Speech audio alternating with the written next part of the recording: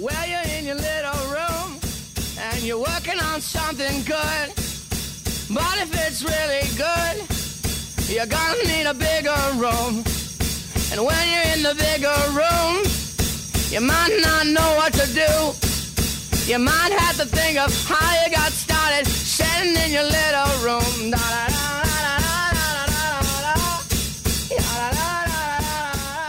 Oh, that was a great song choice, actually, to open our conversation. So today, first of all, let me say that today we're going to be talking a lot about architecture.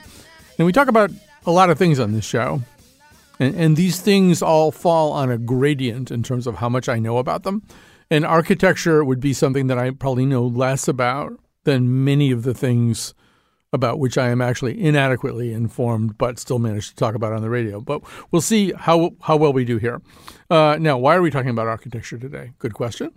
Thanks for asking it. It's mainly because, well, we started with this whole thing with Munger Hall at the University of California, Santa Barbara. If you haven't been following this story, this billionaire, he's like the vice chairman of Berkshire Hathaway. He's 97 years old, and he donated $200 million towards this $1.5 billion project that will result, if built, it will result in the biggest dormitory in the world, which is either a good thing or a bad thing. It would house 4,500 students. About 94% of the bedrooms would not have windows. They would instead have these kind of virtual windows, which, get this, are somewhat modeled on the portholes in Disney cruise ships. You know, there really aren't a lot of things about cruise ships that you want to have transferred to your terrestrial experience as opposed to your aquatic experience, and it might be one of them. Anyway, it's highly controversial. The rooms themselves would be 7 by 10. And so anyway, so there's been quite an uproar about that. And we'll talk a little bit about that. But it got us talking, too, about human beings and architecture and what the relationship is between human beings and architecture and whether it changes much over time. And it made me think also about whether I give a lot of graduation speeches, at least I used to.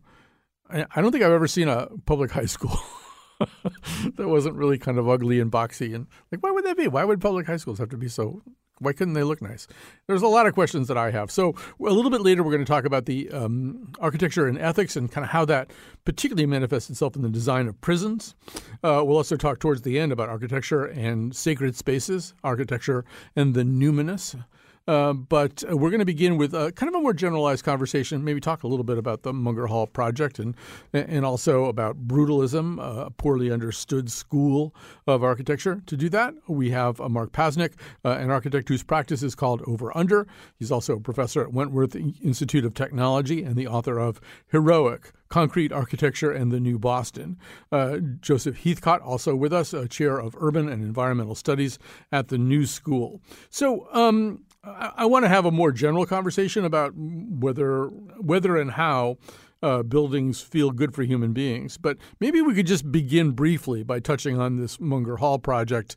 And Mark Pasnick, I'll start with you. I guess my question is, do you see this as probably kind of a one-off? I guess it would be a two-off because there's a similar building funded by the same guy at University of Michigan, I think, but an aberration, a sui generis aberration, or might this be part of the future of architecture, of substituting kind of virtual or digital simulations for things like natural light? I mean, we seem to be living in a more digital or virtual world these days with things like NFTs. Is architecture apt to head in that direction? Well, thank you for having me. And I would say a resounding, I hope not. I think that this building is really a kind of hugely problematic vision for the future, especially in an era of a pandemic where it's not just about natural light, which we know has a psychological effect on people, but it's also about ventilation, connection to nature, all these things that are really essential to our well-being in a building that are being eliminated from a group of people. I mean, prisons tend to have windows. Why shouldn't grad students? It seems to me a really perverse way of saving money. Right. Although Charles Munger was quoted as saying, it's quite endurable, which is an odd way to boast about a building. It's quite endurable, especially with good ventilation. So Joseph Heathcott, are you in agreement, or do you see anything there?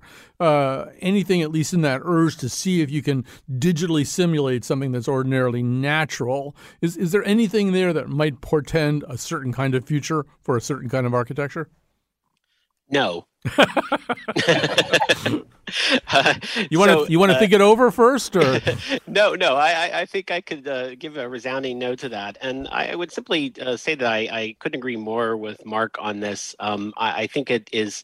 It's not only bizarre, it's just unnecessary. I mean, architects spent the last 1,000 years working out these questions about what people need in terms of adequate light, space, and air. This was amplified quite a bit in the 19th century and 20th centuries as architects had to figure out how to deliver these things into multi-unit structures like apartment buildings, things like that. These questions have been settled. And I think we've come around to this notion that you can replicate these things digitally or with certain kinds of luminant technologies, but I just don't think it's the same thing. I think maybe it will be if we ever see Charles Munger and his associates at Berkshire Hathaway, when their bedrooms don't have windows and have these kinds of insertions, then maybe we will have traveled far. But my sense is that they all have windows in their own bedrooms, and so that it should be good enough for students as well.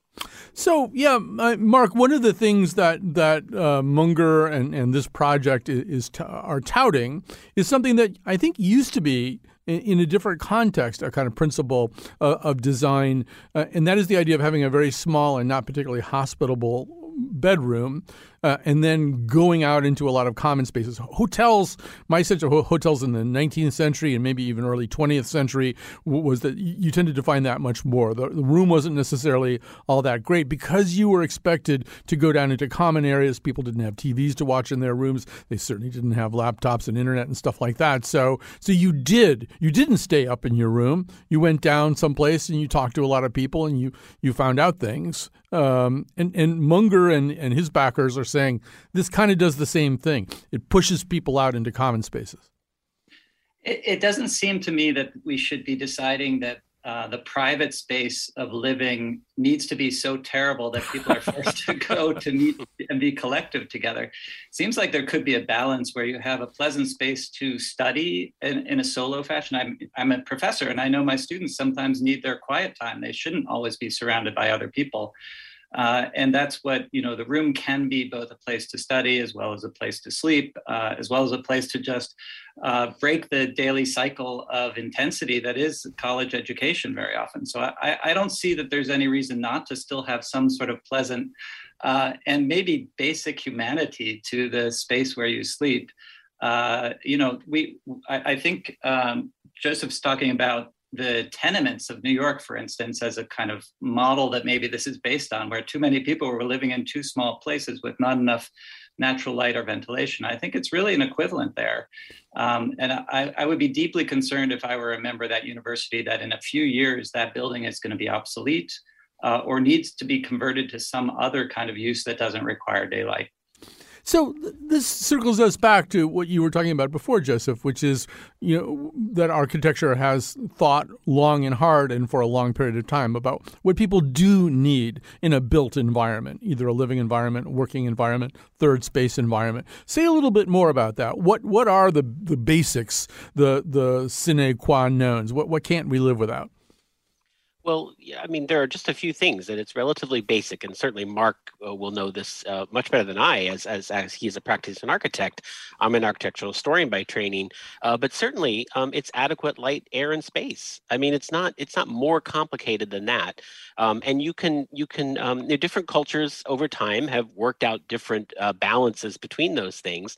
But at the very sort of bottom line is that enough light, air, and space to live adequately is what's required of architecture. And different cultures have figured out how to do that within their limits, right? And we are certainly no different. Why we're bucking hundreds of years of really hard-fought wisdom is kind of beyond me. I'm not sure why we got to this place, although I have my suspicions that it has to do with saving money or fitting lots of people into really tiny spaces. But that just seems to be where we've gotten.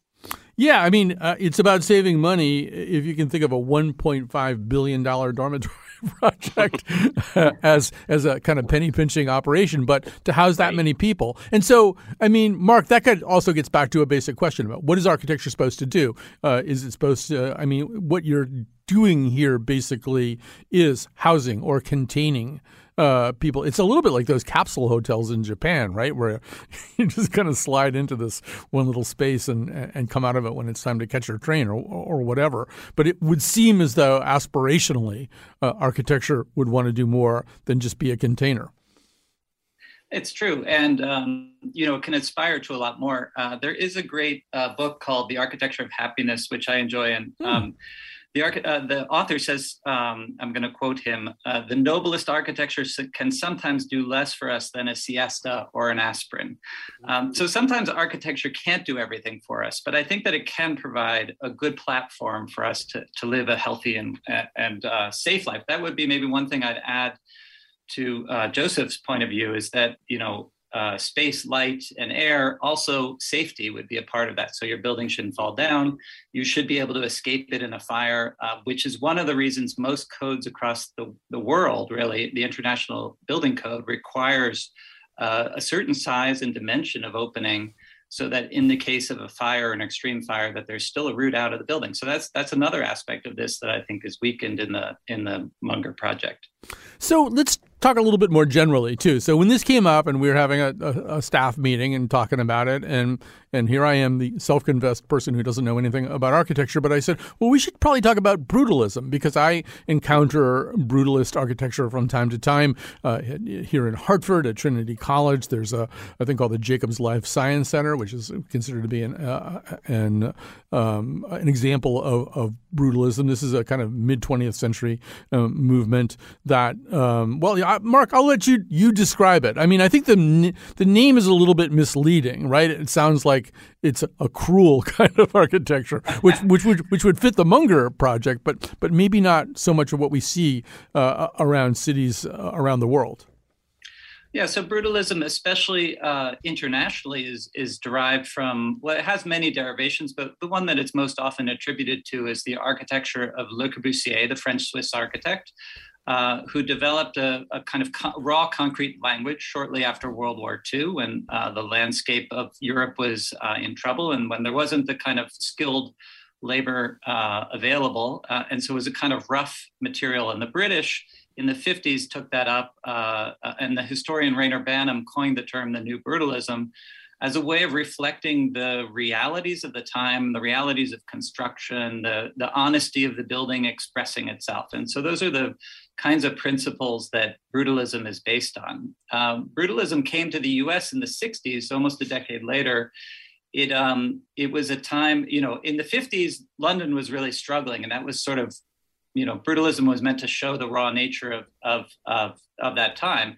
In the 60s, the US is expanding vastly and creating a lot of civic infrastructure during the era of JFK's New Frontiers and the Great Society under LBJ. And so many universities and various organizations and government bodies all are expanding rapidly. And this language of a monumental concrete architecture was very attractive as a kind of antidote to the glass and steel architecture of the previous decade that was associated with corporate architecture. So it's really a movement that's about civic identity, about monumentality that's reflective of public life. I think it's been interpreted in almost the exact opposite way today, but those are the origins of it. Yeah, let me just stay with you on this for a second because I think that's interesting. I used to, back in the 80s, teach writing at Trinity College, and I would make my young aspiring writers who knew a lot about themselves and not that much about anything else go around and ask questions. And I would every year turn them loose in the Jacobs Life Science Center and just say, I want you to just go all over this building talking to people, talk to the people who work here, ask questions, learn more about it. And, you found that there was a thriving existence inside this building. But the building from the outside did look a little bit menacing, did look a little bit anti-humanistic.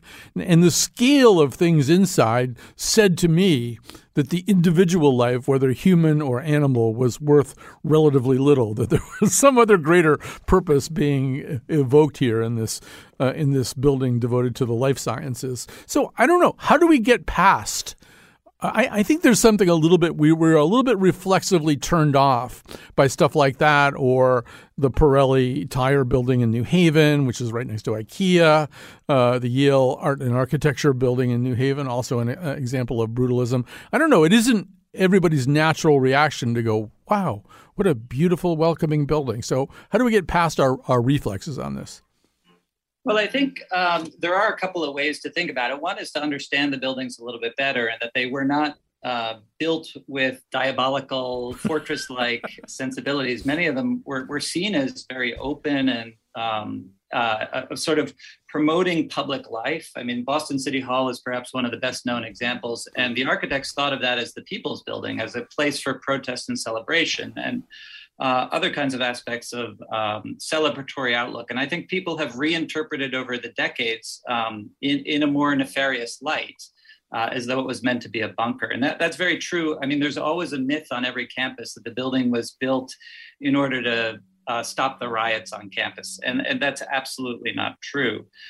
So we have some, I think, misimpressions of the buildings. I think there are also, many of them are now 50 years old, which is a problem. My colleagues call it the ugly valley. It's the point in which buildings hit their 50-year life cycle, and they're too, they're too young to be considered old, and they're too old to be considered young. And sort of in that moment, they're at their greatest risk, and usually at the nadir of their public reception. And I think we're facing that right now with the brutalist period. It's also happened to other periods. The Victorian architecture was seen as monstrous and ugly. The French Second Empire was seen similarly. So we have a pattern of getting this distance from certain buildings and thinking that they're bad or ugly. And I think that we're facing that right now with brutalism. I will say, though, that every building that reaches that era needs a little help. And I think that brutalist buildings can be improved tremendously. If you go to UMass Dartmouth, for instance, there's a transformation of the library there. It's a building by Paul Rudolph, the same architect who did the Art and Architecture building at Yale. And that, brings in softer materials, warmer colors, those sorts of things that were actually part of the original vision, but had disappeared over time. Yeah, so Joseph, I mean, in a way, what we want, I think, are college campuses or urban environments where the architecture interacts with people in a successful way, that it's nice to look at and visit from the outside, but also nice to live in or work inside. It's good for both experiences. So, I mean, as we look at the 21st century as it unfolds, I mean, how, are things going to change in some discernible way? Are we going to get more of that or less of that? Well, I mean, it's a really good question. And I think, I'd certainly love to hear what Mark has to say about this, but I feel like in many ways, architecture has reached a kind of impasse about what to do next. And I think in terms of design, there is a tendency more and more to shift away from these questions of pure form, which were the questions that really animated the architects who were pioneering the brutalist era. And by the way, I'm quite a fan of brutalist architecture. I think like any style, it has both wonderful examples and terrible examples, like any other kind of architecture. But I think we're beginning to shift away from sort of focus on pure form and more to questions of things like sustainability, life cycle, ages of materials, a whole range of other questions, or questions of urbanity, all these sorts of things that architecture is a part of, but that have been superseded in one way or another for so long by questions of pure form and style. And I think we're getting to a new era, but we don't quite have the language yet to express what that actually does in practice. And architects are working on that right now, but I think it's still there's a long way to go. Mark Pasek, just react to that. Well, I think it's true, but I also, on some levels, think that sustainability. Paul Rudolph was famous for many of his buildings, many of his big concrete buildings, as well as his earlier buildings, having sustainable ideas to them. That there was light control and other things. So it hasn't exactly been absent from the discourse of architecture. On the other hand, it has been integrated in form driving too, and I think that that's actually an interesting. It may be that I would say in response that we can have our cake and eat it too. That architecture could be about formal things that inspire us and that motivate us and make us feel wonderful, or even empowered, or maybe something more bold. At the same time that it can answer some of the other kinds of questions that Joseph is asking, which I think are essential. It's an essential component of architecture. It's what makes architecture interesting to me. It's both a cultural and a technical practice, and it needs to do both. Yeah, and I totally agree. I think if you look at the history of brutalism, though, with certainly Paul Rudolph's work, Rudolph in many ways did lead with the formal questions, and materials followed. Now we would ask the question in reverse, because we understand how devastating concrete and cement can be environmentally, and so we might ask a different question, which might lead to a different set of forms, rather than starting with the formal. And I think that's kind of where things are going with architecture, but it's just taking some time to ratchet into that way of doing things. All right. I'm going to rate to be continued under this conversation. You guys are terrific to listen to, though. I feel like I've learned a lot already. I'm learning a lot. You guys should have your own podcast. All right. So having planted that seed, we're going to take a little break here. Thanks to Mark Pasnick, architect whose practice is called Over Under. He's also a professor at Wentworth Institute of Technology, author of Heroic Concrete Architecture and the New Boston. Joseph Heathcott is chair of urban and environmental studies at the New School. When we come back, let's talk about architecture and ethics. All the concrete dreams in my mind's eye, all the joy I see is architect's eyes.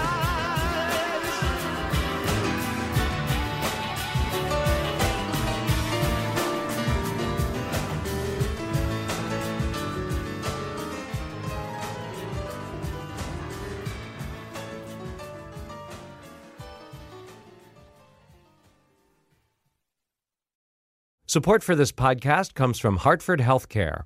Elevating Health is funded by Hartford Healthcare. The FDA has recently approved Zepbound, a new medication for chronic weight management. Dr. Davida Umashankar, Hartford Healthcare's System Medical Director of Medical Weight Loss, tells us more.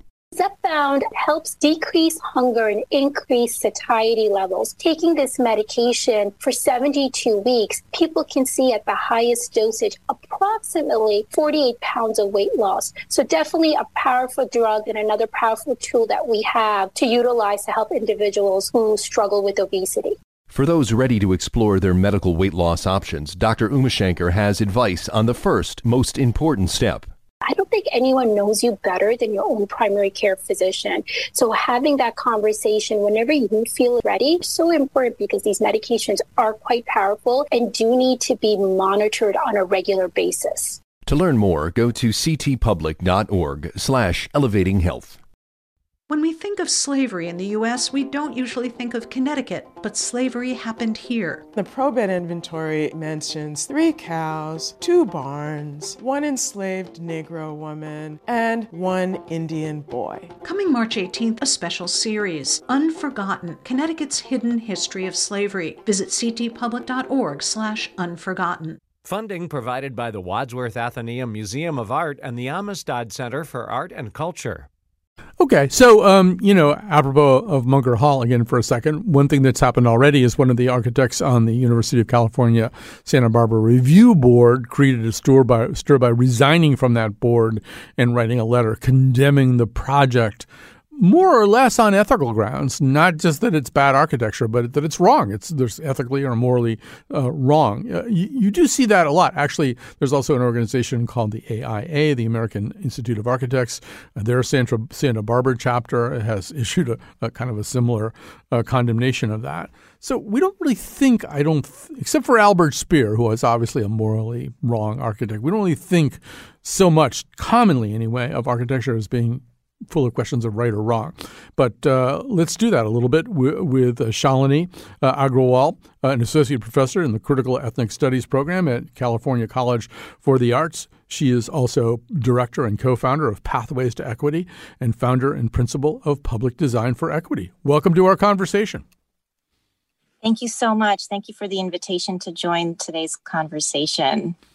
So let's talk about those questions about ethics. I mean, one of the places this comes up is obviously in prisons. One of our guests in the first segment mentioned prisons and saying that even prisons are committed, mostly to windows and things that don't exist necessarily in Munger Hall. But prisons are a pretty complicated thing for architects, right? There's a way in which they are not necessarily meant to, at least some of them, to foster human development and happiness.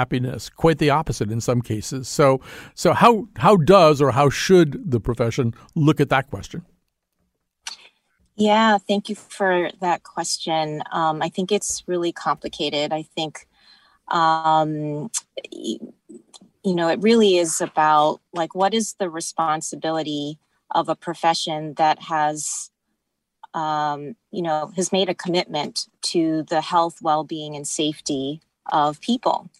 That is how we're trained. That is how we are. And I should add, I have a background in architecture. I have been trained and I practiced for a number of years. So I come from that experience as well. Is so much of what we are taught in education and design is really how do we design for the health, well-being, and safety, and that is also a requirement within the licensing requirements to center that. So, where's that line? That's really kind of what I'm always curious about, as a profession. Where's our line where we say this design does or does not meet health and well-being of human beings?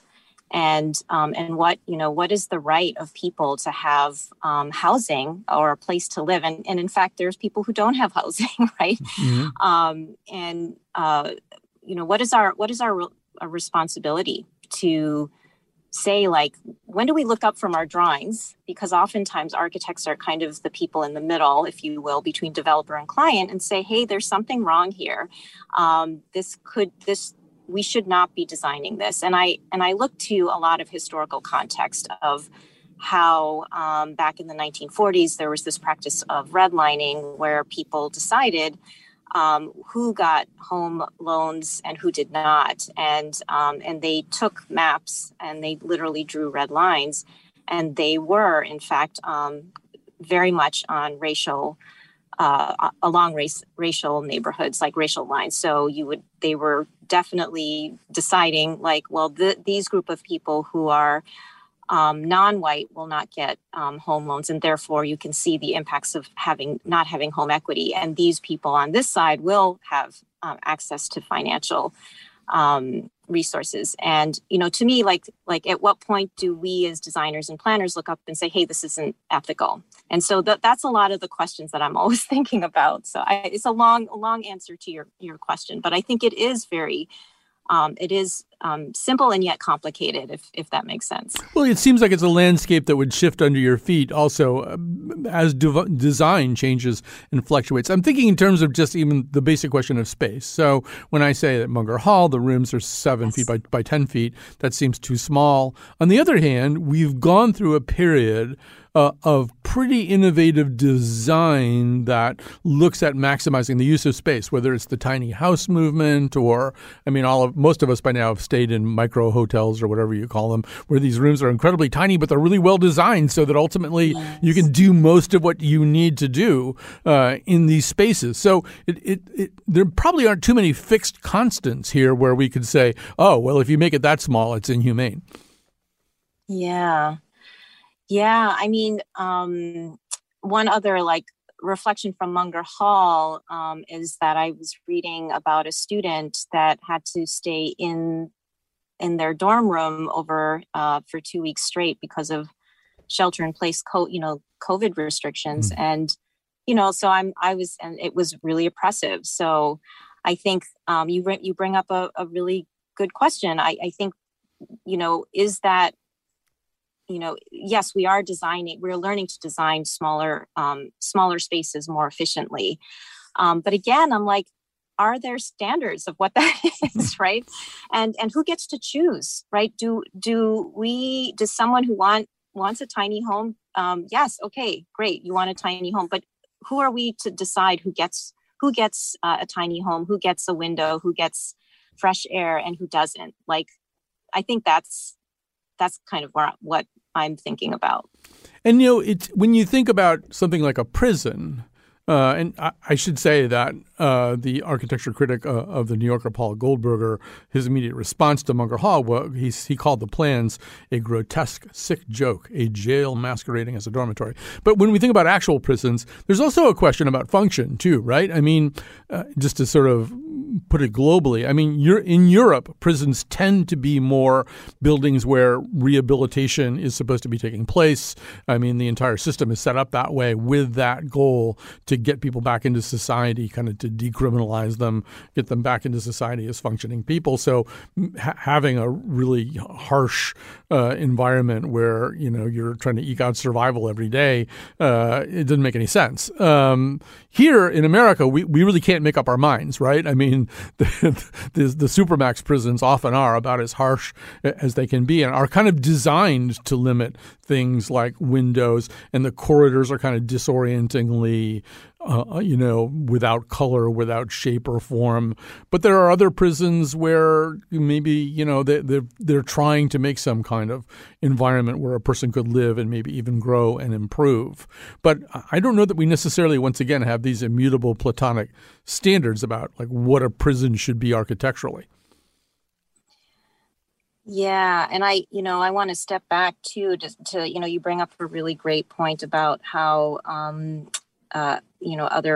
other countries are really looking as this system of incarceration as rehabilitation. And so really, again, I'm always questioning the system, maybe less the product, which is oftentimes where architects are placed. Like, what is the system that has perpetuated this design from being approved? And I kind of also look at Munger Hall, right? Like, how did it get so far that it was okay to actually, make it as a rendering and in the news? Like, at some point, like who, like, there were a lot of approvals that were being put in place. And so I think also with the incarceration system, I'm always thinking about like, well, what are the systems that are being put in place, and in terms of how we view what our incarceration systems is for? Is it for solely for punishment? Is it and why? Is it for rehabilitation? Why can't we re-envision? I always tell my students and my other colleagues, I'll say, one of the things that architects get a training is being creative with our problem solving. Why are we still designing within a system that has been defined by other systems that are inequitable? And why can't we also re-envision what it is, not just in terms of building, but in terms of actually programming, right? Like how might we think about different ways in which we rehabilitate in society, and who gets to choose? Again, I'm always like, who gets to make those decisions and why, and where are those decisions coming from, and who holds the power, and who's benefiting? These are questions that I'm always thinking about, almost like, what's the ecosystem of a decision that's been made that like all of a sudden makes us respond like, hey, this isn't right. Like a series of decisions have been made for that to make it through. And so to me, I'm always like wondering, well, how did that happen? Right. I think Munger Hall, I mean, it's done everything it needs to do at UCSB at this point, but I think it has to go through two different reviews, maybe at the state level, maybe Board of Regents, stuff like that. But you raise an interesting question, which is if it's going to house 4,500 students, should some students be part of the process, the design review process, or maybe even input before the design review process, even before there's a design to review? Should there be almost mandatory input from students? And maybe you'd say the same thing about prisoners. Maybe an incarcerated people would have some wisdom about what incarceration should and should not be. Yeah, no, thank you for that as well. I couldn't agree with you more. I think, again, our the way we're educated, and I would say this is for many of us in our professional backgrounds, is that we are trained to come with the answers. And yes, there is definitely some benefit of having the answers, of understanding systems, if you will, of building, of law, of health. But this is only one way of living, designing, treating people and representing people. And I truly believe that actually bringing in people, communities, those who are most impacted by the buildings that we're designing, that they need to be brought into the process. In fact, my whole career is actually based on bringing community into the design process. And there's a really great firm who really has done this. It's Designing Justice, Designing Space. And Deanna Van Buren does exactly this. She brings in people who have been impacted by the incarceration system to the design process to actually not just how what is wrong with the system of incarceration and housing, but what can be healing and restorative. It's even going one step farther. And so I really invite architects to think about how might a process of design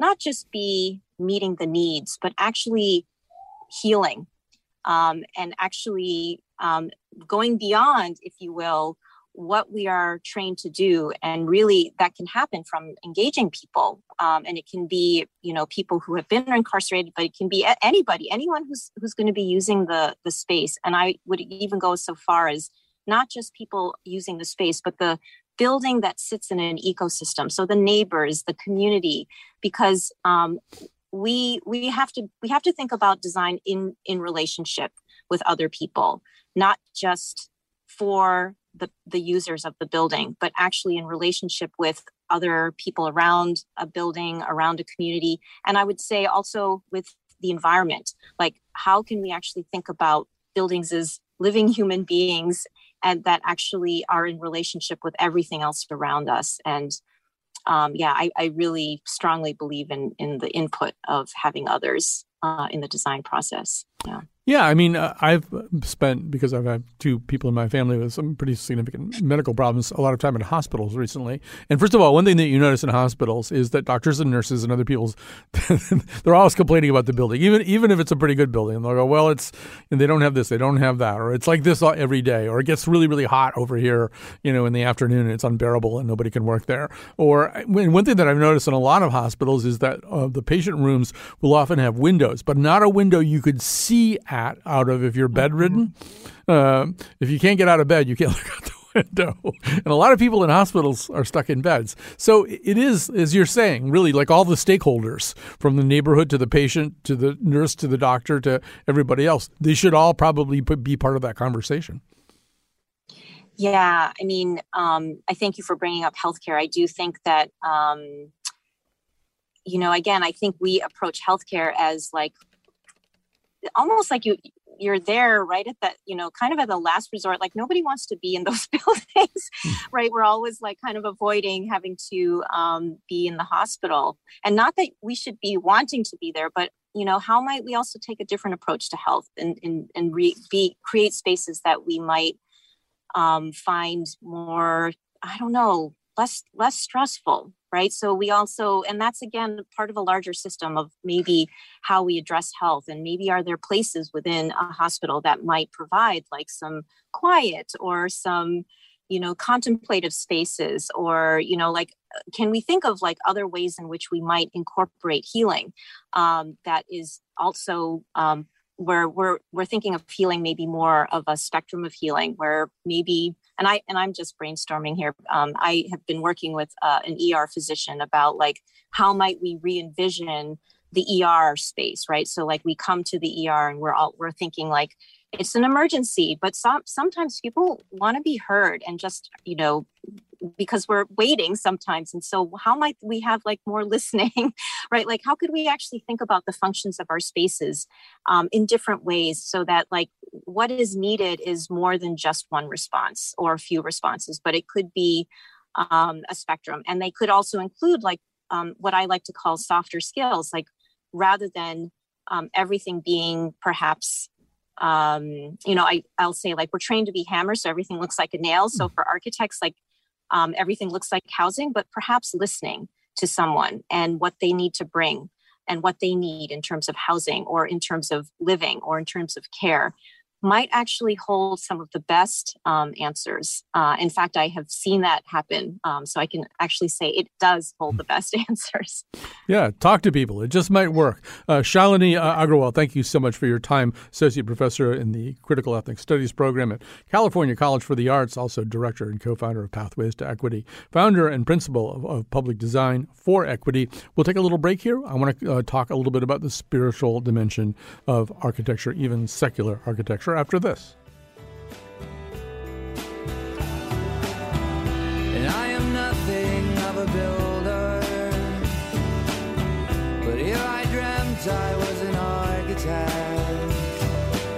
and I built this balustrade to keep you home, to keep you safe from the outside world.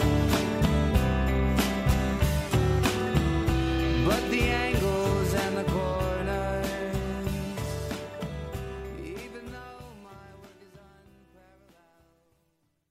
All right, we're back. Thanks today to Kat Pastor, our technical producer, for making all this happen so beautifully, and to Lily Tyson, senior producer of the Colin McEnroe Show, producer of this particular episode. Also, you might want, if you're listening live, know that we are available on all podcasting platforms. Tell your friends to listen to us on any podcasting platform. All right, so I'm really looking forward to this part of the show. It's probably my place of greatest interest, and that is the whole question of spirituality, sacred spaces, ways in which even secular buildings communicate a spiritual message. Joining us now to talk about that is Julio Bermudez, Director of the Sacred Space and Cultural Studies Graduate Concentration Program of the Catholic University of America School of Architecture and Planning. He's also the editor of Transcending Architecture, Contemporary Views on Sacred Space, and co-editor of Architecture, Culture, and Spirituality. I'm going to begin by reading your own words to you. If we ask professionals and scholars about the mission of architecture, most of them would agree that architecture is called to do a lot more than to guarantee the public health, safety, and welfare of building users. In fact, most would say that the promise of architecture begins fulfillment when such expectations have been met and transcended. But transcended into what? Will outstanding building functionality, economy, sustainability, formalism, and even symbolism do it?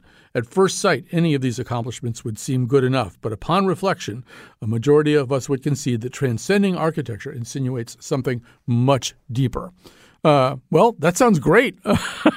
and so the question is, how do you quantify it? How do you look at it? And first of all, welcome to our show. I don't think I said that yet. Thank you. So one way to quantify and look at it would be, I don't know, you could take MRIs of people looking at certain buildings. You actually did that. What did you learn? Yeah, that's a great question. How you measure the unmeasurable, right? Right. That's a difficult one. I have conducted some fMRI, which functional, imaging systems, and on how people perceive two different kind of buildings that have been designed with the objective to produce some sort of contemplative spiritual response, and just ordinary buildings like, an office or ordinary home or a shopping mall. And what we found is that, first, there is a substantial difference in how the brain is activated or deactivated, actually. And that was one of the kind of surprising findings, that in spaces that have that produce in people this powerful spiritual response, the brain tend to actually deactivate, turn off all what we consider self-referencing areas of the brain, the prefrontal cortex, for instance. So in a way, the brain becomes silent. And all the areas that actually are relating us to the external world, like, the vision, our motor apparatus, also our emotional well-being, are instead turned on. So, one of the phrases that comes up a lot in the book that you edited is, one of the words is numinous. Numinous meaning, some kind of experience of the divine, of the transcendent. But I think for a lot of us, numinousness is not something that you can put into a building. It's either there or it isn't. That we react the way that we react, not because it got designed into the building, but because that's our reaction for reasons that are kind of ineffable. Can you talk about that a little bit, or maybe react even against what I just said? Well, I mean, the experience is definitely subjective. So, nobody could claim your experience to be wrong. You experience whatever you experience. However, as we look scientifically on this, we find that there is plenty of evidence that people find certain spaces, usually secret, but not always, that produce the ineffable, what you call the numinous. So I conducted, for instance, a survey a few years back. About 3,000 people responded. And I asked, what buildings cause this incredible, metaphysical, if you wish, experience. And they was pretty consistent what kind of buildings they produce. So doing some sort of reverse engineering, you could see there is certain objective material, physical, spatial conditions that tend to invite or induce us into this state of the ineffable. Can you give an example of what one or two of those maybe not so subjective qualities? One example, which is pretty obvious, but nonetheless is worth saying, is a scale, right? You enter in a very large cathedral or mosque, or for that matter, you see the great pyramids of Giza. The scale of the magnitude of these buildings is such that make you feel diminutive, very small, and somehow put you in a way in the right place in the cosmos. That's a good example of one. Another one, for instance, is the use of light and darkness to produce some sort of high contrast situation in which mystery or illumination, if you wish, allows you to enter in some sort of contemplative mode. I mean, you could see this definitely in the Gothic cathedrals in Europe. Another example, for instance, is sound, the acoustic of places. Places that tend to be usually large space and to be very silent, producing echo, or the quality of the materials being used. Materials that tend to last for a long time, and they were crafted in incredibly very careful ways, suggest a sense of eternity or care and love that has been recorded there. So these conditions, of course, are experienced unconsciously. We are not telling ourselves or even becoming aware of these things being impacting us, but nonetheless they do, and certainly they produce this bridge to the metaphysical realm of the spiritual reality. It seems that with secular buildings, sometimes what they do is, and maybe even they do it a little bit after design and maybe even construction, is designate some space for this. I mean, in a hospital, for example, a really nice hospital, you'll find a meditation garden, and it might be on the 7th floor, but it'll be landscaped with ginkgo trees and some water features and stuff like that. But in a way, it says to me, you have to leave the hospital and go out on this little terrace here to have a spiritual experience. We can't do it for you in this building. We just kind of added a little something for you to do, though. React to that.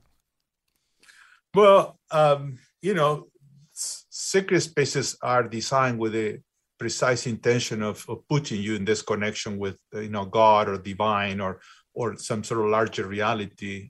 William James called the invisible order of things, which I love that term because it doesn't require you to believe in a particular religion. I think secular spaces usually don't have that requirement. I mean, architects are not called to produce these kind of experiences in a shopping mall. However, as you say, certain spaces call for attention to these transcendental matters of meaning, orientation, or purpose, especially when we face, for instance, in the case of hospital, death or health situations that are very hard to manage. However, I would argue that certain secular buildings that have not, usually are not paying attention to produce incredible transcendental experiences. And one example of that is it's called the Oculus, the building at the transit station in the 9/11 area in New York City by Santiago Calatrava, the Spanish architect. And it's largely 95% of the building is underground. Actually, it's a very beautiful outside white, almost cathedral-like organic structure. It's kind of winged almost. Almost it looks like it's about to fly away. Yeah. Yes, and it's a stunning place.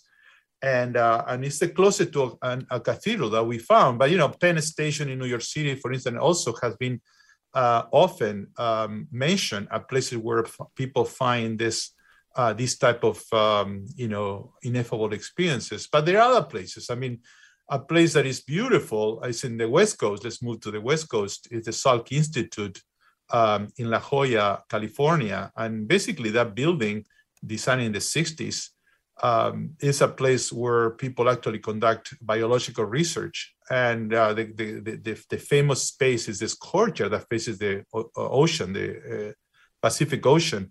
And it's just, again, time and time again, people report profound, breakthrough spiritual experiences in this place. Well, Julio Bermudez, speaking of time, unfortunately, we're out of it. I could talk about this a lot more. Julio Bermudez is Director of Sacred Space and Cultural Studies, Graduate Concentration Program at the Catholic University of America School of Architecture and Planning.